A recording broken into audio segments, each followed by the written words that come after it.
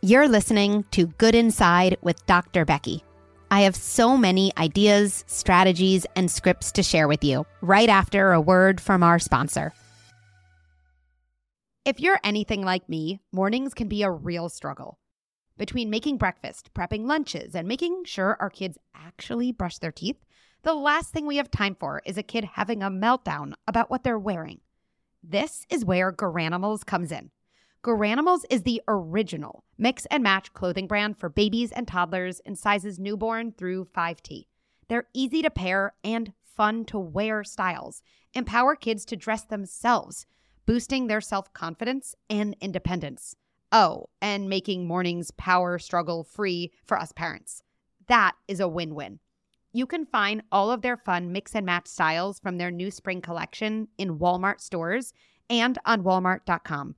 So here's to easier mornings, confident kids, and parents reclaiming their sanity. Here's to Garanimals.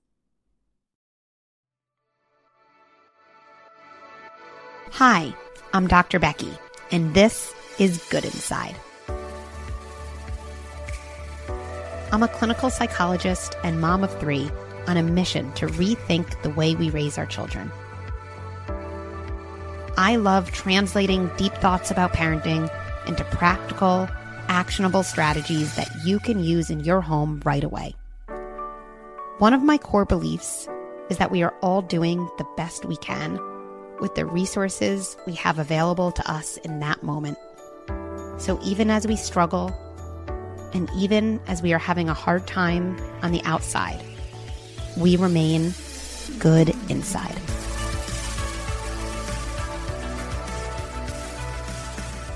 Hi, Anna. I am so excited and honored for you to be on the podcast today. So welcome. Well, thank you so much. I am absolutely, it's such a privilege. And honestly,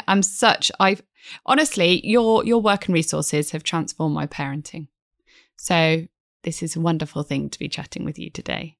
Well, we can mutually fangirl because I've been a fan of you for a really long time too. And I think I reached out to you on Instagram however long ago, feeling kind of sheepish. And then, we ended up connecting, and I just always love talking with you. Do you know what? I think it was my husband that introduced me to you. He found one of your videos on Instagram and he was like, wow, this lady is talking some powerful stuff. And yeah, that was the beginning. So thank you. Well, that is very heartwarming. I feel like there's a way that that's going to be related to what we're talking about, because I find so many of the women in heterosexual relationships that are in our community, and they often say, how do I get my partner? How do I get my husband to watch a video or be engaged? So how amazing for everyone to know also, like, it is possible, for a husband to take on that labor and say, hey, look what I found. You might be interested in this parenting related video. Yeah. And I'm very glad. And I think that's it, isn't it? It's ideally being on the same page, or at least kind of seeking those resources and that insight together means that you can implement it together. And yeah, it's been a bumpy journey, but we're on it and we're so grateful. Our kids are grateful. Well, let me tell everyone the topic we will be talking about, because it is such an important one. It's something that you and I share as just a common area of interest, of importance, of helping parents understand what's going on. And it's the topic of mother rage and irritability. And we can also, kind of a little generalize that to parental rage. And here, I think we're going to be talking about maternal rage as related to kind of concepts around femininity and motherhood that have been given to us over the years. So let's just jump in. Like, what is mom rage? What do you hear about it from other moms? So I'll share a bit of my own experience, because I think I've started hearing so much more of mums. Like in my community on social media, I've started hearing so many more of people's kind of behind the scenes experience since I've started sharing mine, because I think there is often so much kind of shame and self-judgment around rage and anger. So it's one of those things that we can feel really, it's hard to talk about. It feels like a taboo. So when I started untangling it for myself with my psychotherapist head on, that's when I find that I can start removing that shame from my own experience And then I can hopefully verbalize it and articulate it in a way that will help kind of chip away at that shame for other people so they can talk about it more openly. So I am quite a fiery person, I would say. I feel things quite big, mostly like my deeply feeling kid that I have that will hopefully not be so deeply feeling in the background as he's having his bath as we record. So I've always felt emotions quite big, but I've learnt to really kind of just contain them, but not in a great way, just kind of push them down. And I've felt irritability with hormones and kind of, that, things coming out sideways and trying to push that down as well for the sake of my relationship. And I kind of coped all right with that, to be honest. I didn't like it when I saw that rage or that frustration rise. However, the pandemic gave us so fewer opportunities to do the things that distill that anger. So for me, that rage, that feeling of, it's a mixture of overwhelm, stress, it's lots of things. It's kind of really bubbling and physical and quite visceral. But there were less opportunities to do those things that kind of really diffuse that for me. So for me, it was walking. Over here in England, we were allowed to walk once a day, and often I would walk with my kids, and they would someone would have a tantrum within feet of the house, and then we had to go back, and that was that done. So there was no walking, there wasn't really seeing friends, having that community, those little chats that us mum have, was kind of leaning against someone else's washing machine in their kitchen as the chaos is continuing. There were less of those opportunities, even the moments of space that you get when you walk around from the passenger seat of the car to the driver's seat of the car, and it's just that quiet. There was none of those moments. And I started realizing that I was experiencing more of this kind of rage in a way that was so much more, again, visceral than I had experienced before. And there was this one moment, and I remember it so clearly. I was in the kitchen and the 3 kids were there. It was just hard. We hadn't been out. And I messaged my husband, who was working upstairs, and I said, you got to come and swap out with me. Like, you have to, I'm going to pop, I said. And he didn't read the message because he was on a conference call. 20 minutes later, I'm surprised I lasted that long. I popped and I roared like a lion. I screamed. I mean, I was almost bent double because it was like this stuff, this noise just came out of me, and I can even feel it thinking about, like, remembering that moment. And it was uncontained. And, whoever in my house wasn't crying started crying. Like, my toddler had already been crying. She was on the floor. She cried harder. One of my kids came in from the other room wondering what the hell was going on. My husband entered the room on the phone with the laptop in arms going, I'm really sorry. I'm going to have to see you there. And, it was this moment that came the biggest wave of guilt, the biggest wave of shame. And I thought, I have to untangle what this is, because I am not going to be the only one roaring in my kitchen right now in life. So I started to think about it, and I started to realize that, this anger, this rage in me was a very clear culmination of unmet need, chronically overlooked need due to circumstance or just purely because I found it hard to ask maybe sometimes, and unvalidated feelings that I hadn't been able to voice, that I hadn't spoken about. And I think in talking about that then, and once I'd kind of determined what I thought this was on social media, I started getting this huge kind of barrage of Me Toos. This is, wow, these are the moments I've been having. These are the feelings I have been having, and I have been shaming myself and feeling guilty. And then we just continue the cycle. And I didn't want to be in that place. So I have so many different directions I'd love to explore with you, but I want to actually go in none of them yet, because I want to come back to something you said.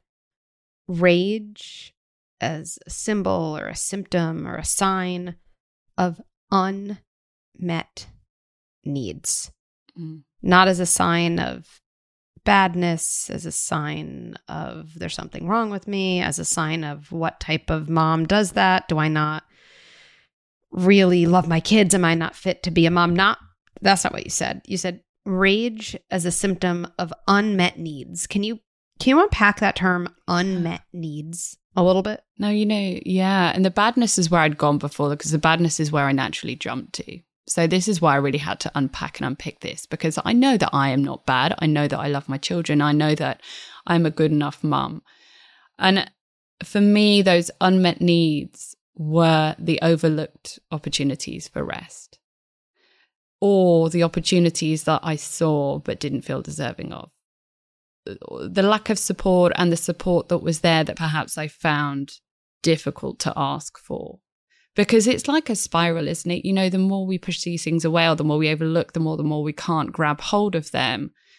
It nudges our self-esteem down. It affects our confidence. And then it's so easy just to spiral down. And there were other little symptoms of this kind of rage and irritation. And it would be the gap between responding to something happening, some challenging moment, got a deeply feeling kid, one of those moments where his emotions just, feel really unregulated and all out there. And I'm that recipient. I am that absorber. I am that container. And I think the not having my needs met, or not meeting them, not recognizing what they are, it lessens that gap between that trigger, that emotion from him, and how I respond. So I might then snap at him. Mm-hmm. Or I might say, for goodness sake, Charlie, I haven't got time for this now. When actually what I really want to come out in those moments is this considered response. But we have to have energy for that. There's a couple things I want to kind of speak to everyone listening right now. So for everyone listening right now, I want you to just ask yourself, have I had an episode, or many, many, many episodes of this parental rage? Just pause and ask yourself this, and hold next to your answer, especially if it's a yes, which I would guess is true for 100% of the human beings I know, including myself, is I'm still a good person. And then I want you to actually just say to yourself right now, I must have important unmet needs. I must have important unmet needs. Anna is a licensed psychotherapist. So am I. Trust us when we say this is true. I must have important unmet needs. My rage is not a sign that I'm a bad parent or a bad person or that anything's wrong with me. My rage is a sign that I have unmet needs. And when I do have a whole host of unmet needs, and yes, it's normal to think, I don't even know what my needs are. You can have unmet needs even if you don't know what your needs are. Very, very common.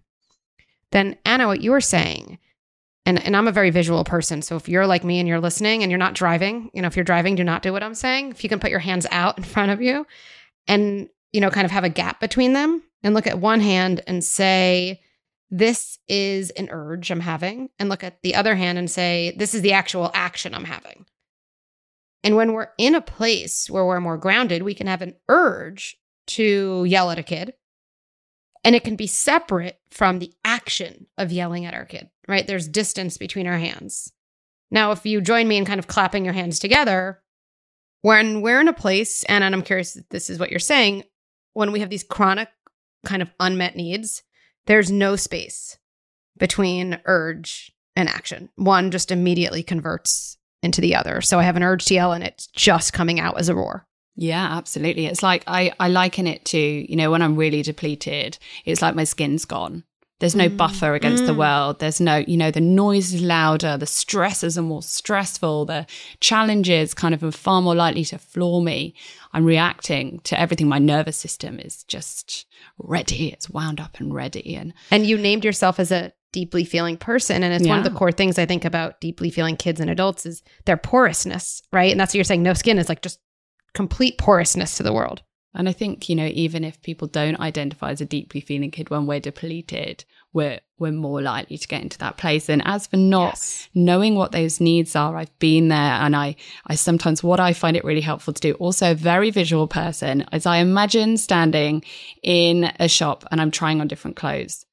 And I'm just trying to, when you try things on, and sometimes you try something on, it just fits, and it fits, and you know that it's the right fit for you. So the other day I was sitting in my car and I was like, wow, I've got a need here. I don't know what it is. So I started listing them out to myself. I'm like, am I hungry?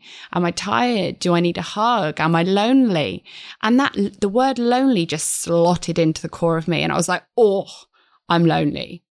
And I thought, right, there we go. That's the need there. And I think sometimes we're so used to overlooking our needs that we've lost the language of them for ourselves. But I love that. I love how you take away the morality around, I don't know what my needs are. Because again, it's so easy for all of us to struggle with something and immediately convert that into badness or something's wrong with me. Even like I'm trying to figure out my needs. Okay, I have some needs. And you're right. Sometimes you go into a store and you think, I do need new clothes. I don't know what I want, but I don't know exactly what I need, but I know I'm going to go try some things on. And then you try something on, you say it fits, and you're like, awesome, I found something. Most people don't say to themselves, God, what is wrong with me that I didn't know that I needed this red and pink polka dotted shirt? I should have known I was looking for this. No one says that. They just think, wow, cool. I went through a process and I found something that worked. So empowering to think about our needs in that way. I'm just going to try things on. I don't have to know if it fits, and trust over time that my body will just kind of click with something. Yeah, but this is what we do with our kids, isn't it? And there's always a little us inside of us. And for some of us, that little us never really learned the value or the language for their needs, or maybe they just hid them because. So for me, there was, when I was young, my sister had cancer. So there was so much going on that I wanted to be neat and tidy and almost need less. I didn't want to add to the burden. So for me, my needs just got pushed down. I didn't really value them. I didn't really have them validated because I found it hard to talk about them. So, for me, I need to go through that process. And I think as soon as we add that compassion and release that expectation of ourselves, we're less likely to get stuck. Because that shame and that self-judgment and that self-criticism that comes in those moments of frustration or rage or irritability, because we don't like it. We don't like ourselves when we're like that. It doesn't fit with that view of how we think we should be as mums. And as soon as we release some of that shame and that judgment, we can see it for what it is. That is just a little flag that pops up and says, hey, you need something. Something's not quite right here. Are you okay?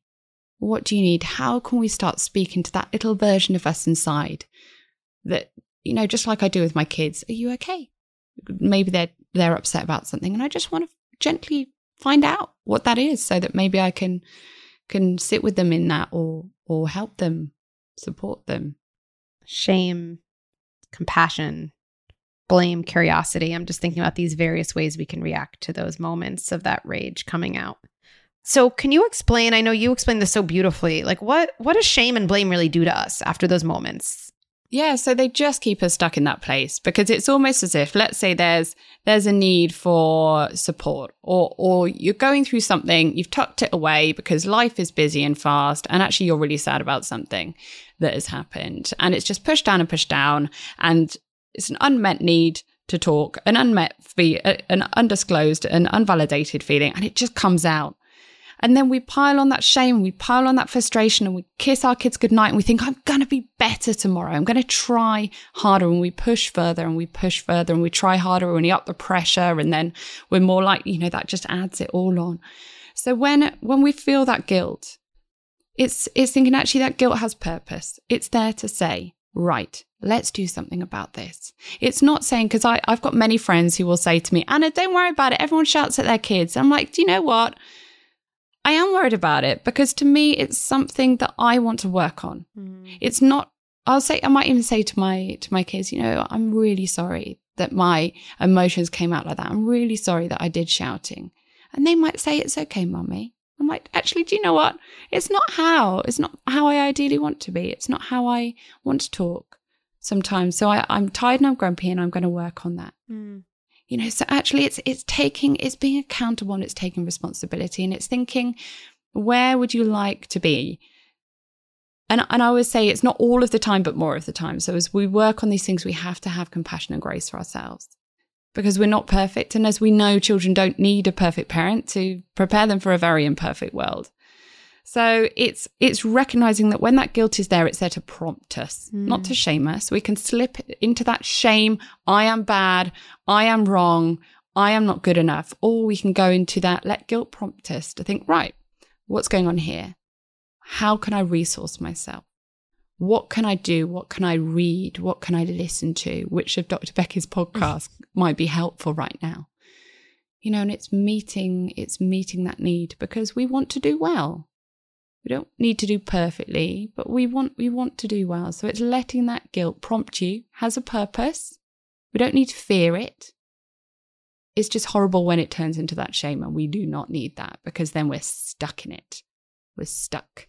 That's exactly right. And, I think about it so similarly, maybe with slightly different language, right? That I agree. Guilt is a really helpful emotion. I always think guilt reminds me what my values are. Like I'm happy that something reminds me of my values when I'm in a bad place. It helps me reorient. And I think how guilt, for everyone listening, how I think about guilt is different from shame. Guilt allows me to see my behavior as not in line with my values, while holding kind of who I am as a person as separate from my behavior. Essentially, I'm a good person who did a not so good thing. My behavior was the yelling, not so good, not in line with my values. My personhood, my identity remains good. I am good inside. To me, shame is very different in that we use some behavior to essentially define and take over our personhood. So yeah, I still yelled. That's still not great in either scenario, guilt or shame. But in shame, what happens is essentially my behavior collapses into my identity. I am bad because I did a bad thing. And so there's no quick and easy way, to cope with that difference. But I do think that's like a little bit of a shorthand when you're in that spiral. That's probably shame and not guilt. And just to almost hold your hands out and say, here I am as a person, I'm a good person, and look that way. And then look the other way, the other hand, and say, here's that thing I did. Yep, that was not so good. And I find that useful. I'm a good person. And then I look the other way, who did not such a good thing. And the only way we can cope and move forward is from a place of feeling good inside. Because as long as you feel bad inside, your entire energy has to go into kind of surviving that feeling. There's no growth there. There's no growth in survival mode, right? Finding that goodness, reminding yourself, I'm still a good person. I always say to parents, because they say the same thing, well, am I going to let my kid off the hook, right? You're not letting anyone off the hook. I always think you're keeping someone on the hook. If you actually want to help someone change, if you want them to be responsible for change, you have to hold your own goodness or that person's goodness. If you want to let them off the hook, blame and shame and punish away. Punish yourself, punish your kid. That's actually a way you let someone off the hook, because it's impossible to change. Yeah, so true. And I think a good way to determine whether you're feeling guilt or shame is to think, are you moving towards the thing, the resource, the support that is going to help you, or are you actually moving away? Because what's the point? I'm going to fail anyway. I'm just a terrible person. My kids deserve more than this. And then we're just swimming around in it, and we're less likely to do the thing, whether it's rest or have that conversation, because we're so embarrassed about it. Is it moving you towards that thing, or is it moving you away? I love all these images that we're working with. I love an image. So I know we're approaching that back to school time, and I get it. We all want to stay in summer mode. I just want to let you know that one of my favorite things to do is help parents get ahead of tough transitions. So instead of feeling overwhelmed or guilty, you end up feeling like you crushed a really important moment in your and your kid's life. And back to school is exactly one of these moments. So I wanted to make sure you knew about our back to school bundle.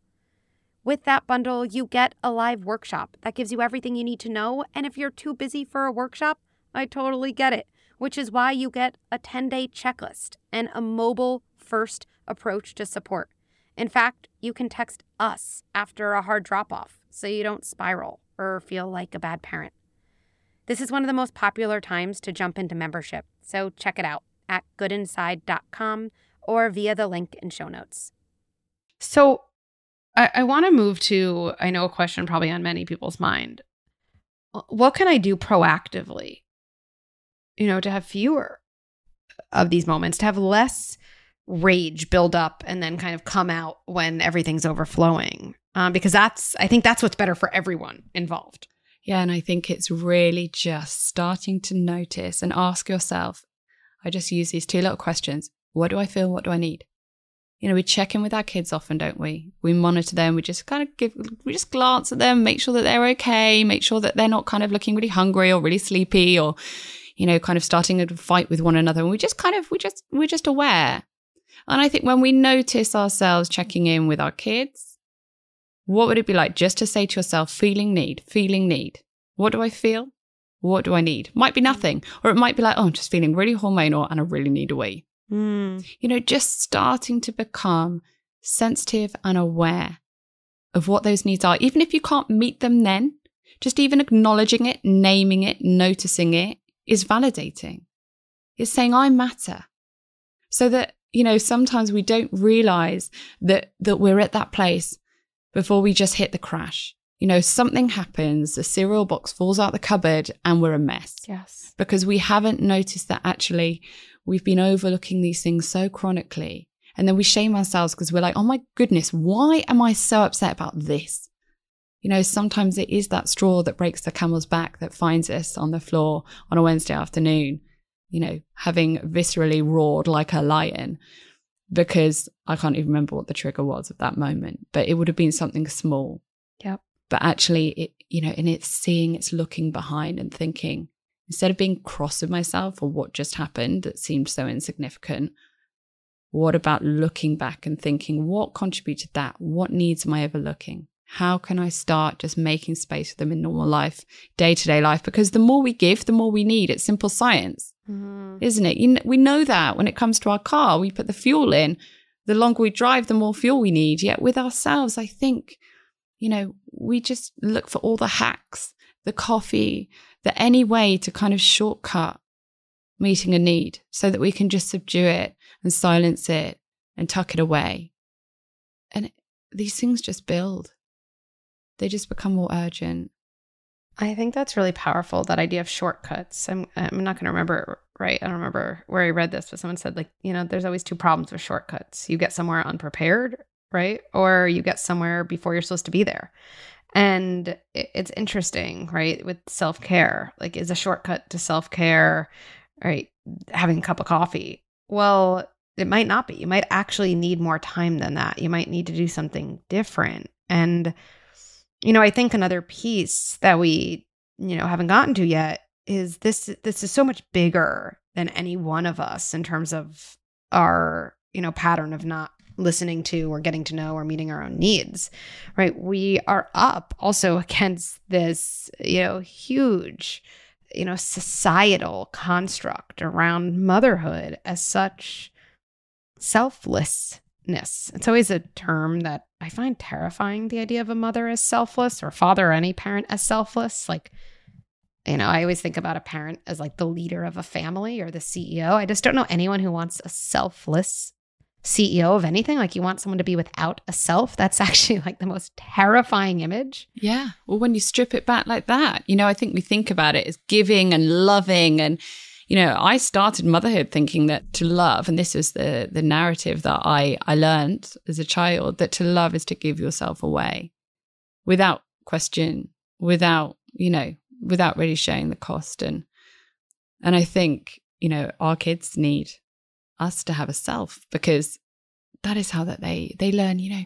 Is it that all of these emotions stop when you become a mum? The rage, the boredom, the frustration, the apathy, the, you know, all of those feelings, do they just stop when we become mums? Because sometimes I feel like that's the pressure that we place upon ourselves, is that when we have a baby, we lose half the spectrum of human emotion, and we feel cross with ourselves when we feel anything other than that caricature ideal of nurturing and loving and sacrificial. You know, we give ourselves away, and then what have we got left? And I think, you know, it can be pretty practical sometimes. And to me, like, the idea of motherhood as selflessness or self-sacrificial, I can just say for me, does not serve me. That idea does not serve me. Period. That to me as an adult is enough to rally around something different. It sounds like it doesn't really serve you either. No. Gosh, no. And it doesn't serve my kids, and it doesn't serve my family, and it doesn't serve my friendships. And I think this is what I started to realize so my second, my lovely, deeply feeling kid had silent reflux, and it went undiagnosed for the first kind of 6 months of his life. So he screamed and screamed, and it was awful. And I tried and I tried and I tried to fix the world, and I couldn't. And I had less and less resources. And I remember just feeling like I felt like I was bad inside. I felt like if I was good inside, I would have been able to be enough for my child. So I kind of almost took and absorbed all of the blame and the pain and the difficultness about that situation. And I remember, thinking, I have pushed on and pushed on and pushed on because I felt this is what I should do as a good mum. And then I started to realize I wasn't happy. I wasn't happy. I was, it wasn't just that the situation was difficult. It was just that I had nothing left of myself. I didn't even have a sense of humor anymore, because we need energy to laugh. We need energy to rationalize anxious thoughts. We need energy to coach ourselves through moments where we feel tempted to compare the living daylights out of ourselves against what we see on social media.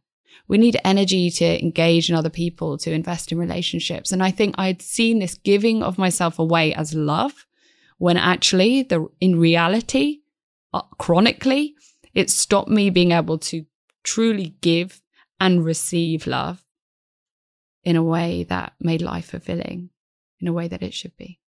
So I would love to end with kind of taking some of this and turning it into some kind of really practical in the moment kind of strategies, because I know people listening are thinking, okay, yes, probably that idea of motherhood or fatherhood as self-sacrifice, that doesn't serve me either. And just saying that out loud is so powerful. It takes away judgment, just whether an idea serves you or not. Does that serve me? It does not serve me. If we go with that, then I think putting that into action involves these moments of like, how do I actually carve out time for myself? What do I say to myself to motivate doing that? And what do I say maybe to my kids, essentially in those moments? And I would love, Anna, for you to go first. And it could be on something different, but I love a reel you have about, and it involves you swimming. Yeah. Can you speak about that and maybe relate that to, in a moment that you are choosing to say go swimming as an act of fulfilling a need you have? What do you say to yourself to convince yourself this is important? And what might you say to a kid who, let's be honest, is at the door saying, no, or can I come with you? Right? Yeah. So you know what? That was transformational for me, this realization that in doing these things to fill myself up, I was loving my children. I was literally equipping myself to be able to respond and react more lovingly to them. I was widening that gap between that reaction, that immediate, whatever it was, the sniping remark or the shout. I was widening that gap between what I sometimes felt like doing, because I'm human and I have a reaction and a nervous system response to something. And sometimes I just want to run out of the house, but I'm not going to do that. And I'm far less likely to do that when I've had some breathing space, some time, some little something that invests back into myself. And it's, it's not overlooking those small things, even if it's 10 minutes to do a quick walk around the block and ground myself in nature and take some deep breaths. Something is always better than nothing. But I started realizing that these things are acts of love towards my children, because they literally, I remember saying to my therapist once in one of the, in the pandemic, I said, it's like my parenting depends on me going for a walk. And she said, yeah, Anna, because it does. And it was like, wow. And I started seeing these things that historically for me had been so ridden with guilt and, oh, I feel bad doing this. And, it was like I just took these hazy old glasses off and started seeing these things for what they were. And a shower that I used to brand as self-care, where, hey, I've ticked the self-care box. I had a shower. My husband doesn't come out the shower and go, where, hey, I've ticked the self-care box, or I've had a glass of water, where, hey, go me. I had to start upping my level of what that actually meant for me. What's going to refill and refuel me? It doesn't matter as much to what it is, but what it gives me. It doesn't need to look like it does for your mate or someone else on the internet. It's what gives you something. And as for the kids, they know that I do these things, and I say, no, mummy's going to go and do her workout now. Here you go. You watch this for a little bit, and they can come and see me if they need anything. But they just, as I've implemented it more into my life, it's just become more normal for them. Mm-hmm. They know, they understand, they might not always like it, but they benefit. They might not like it sometimes, but they benefit. And that is far more important. I can deal with their momentary dislike when I know what I'm giving them as a result.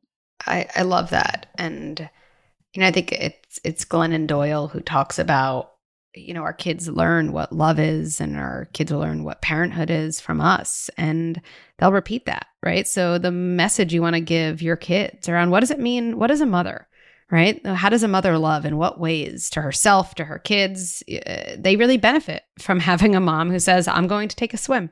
Yes, that is important, right? And I'm going to exercise because it's for myself.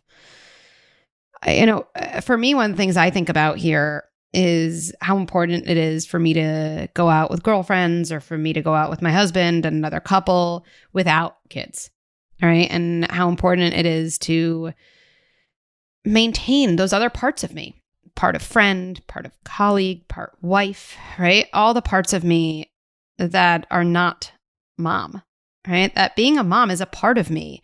I would say it's an important part of me, but I really mean this. It's still a part of me. It's a part of me. And if I don't attend to those other parts, the whole system breaks down because I am not meant to turn into one of my parts. Nothing works well. And so I think about the times that I carve out, a dinner with a girlfriend and then I can't put my kids to bed, or me and my husband both go out, right?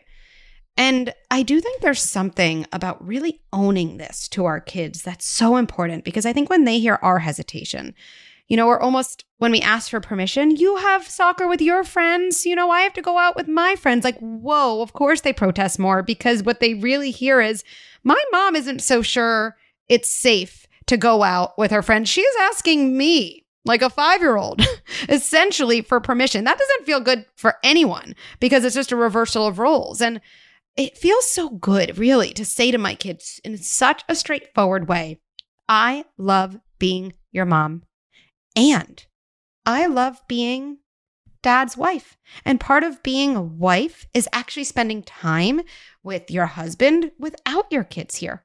That's really important. That's why we go to dinner on Thursday nights with no kids. And it's so liberating to hear myself say that. I actually think it's so comforting for a kid to hear that in such a straightforward way.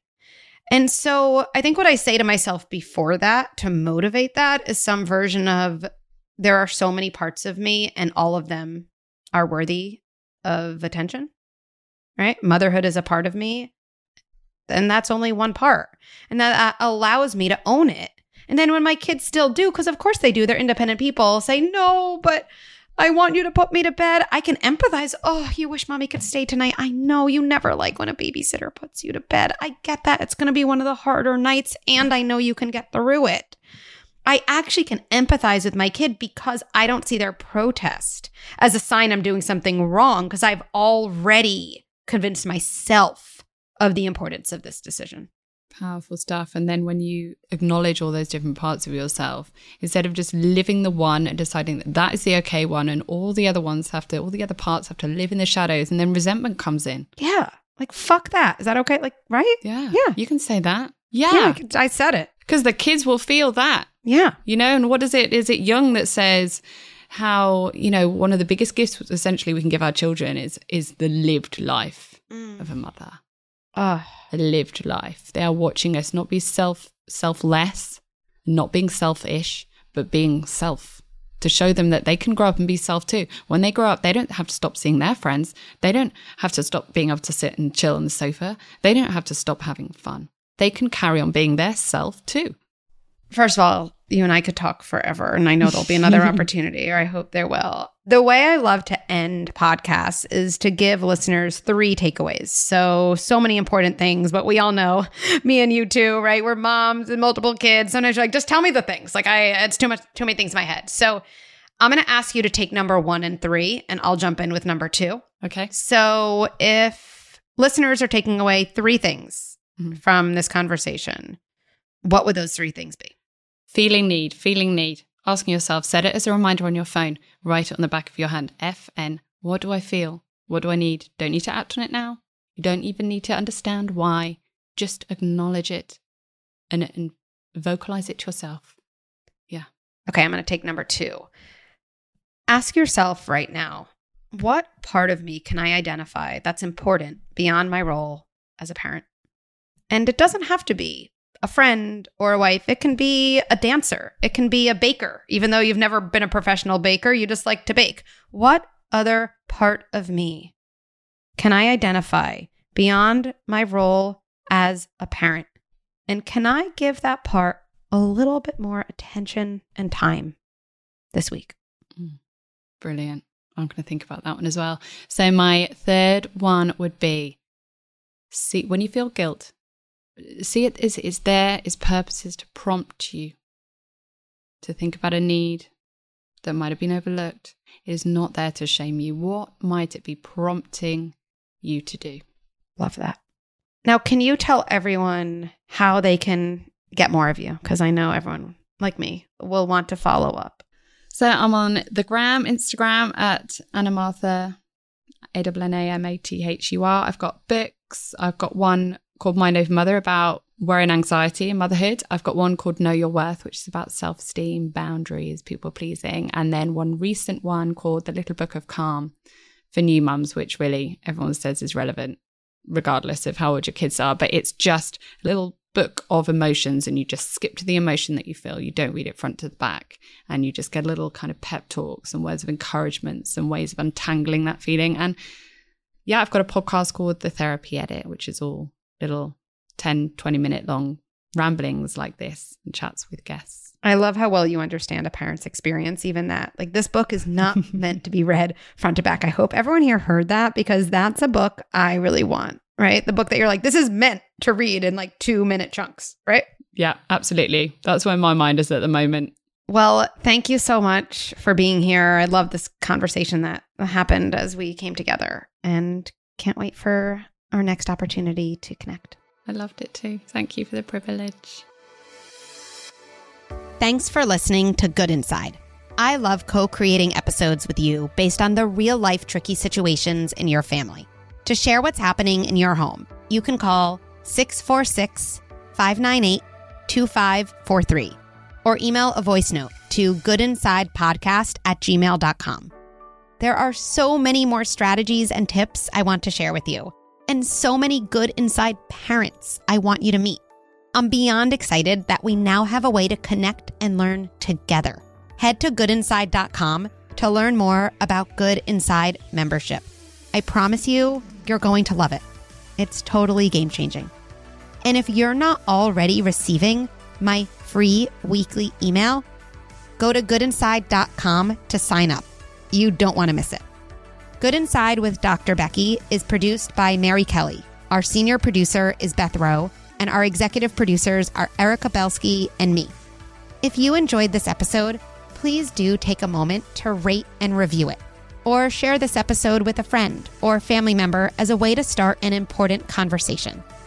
Let's end by placing our hands on our hearts and reminding ourselves, even as I struggle, and even as I have a hard time on the outside, I remain good inside.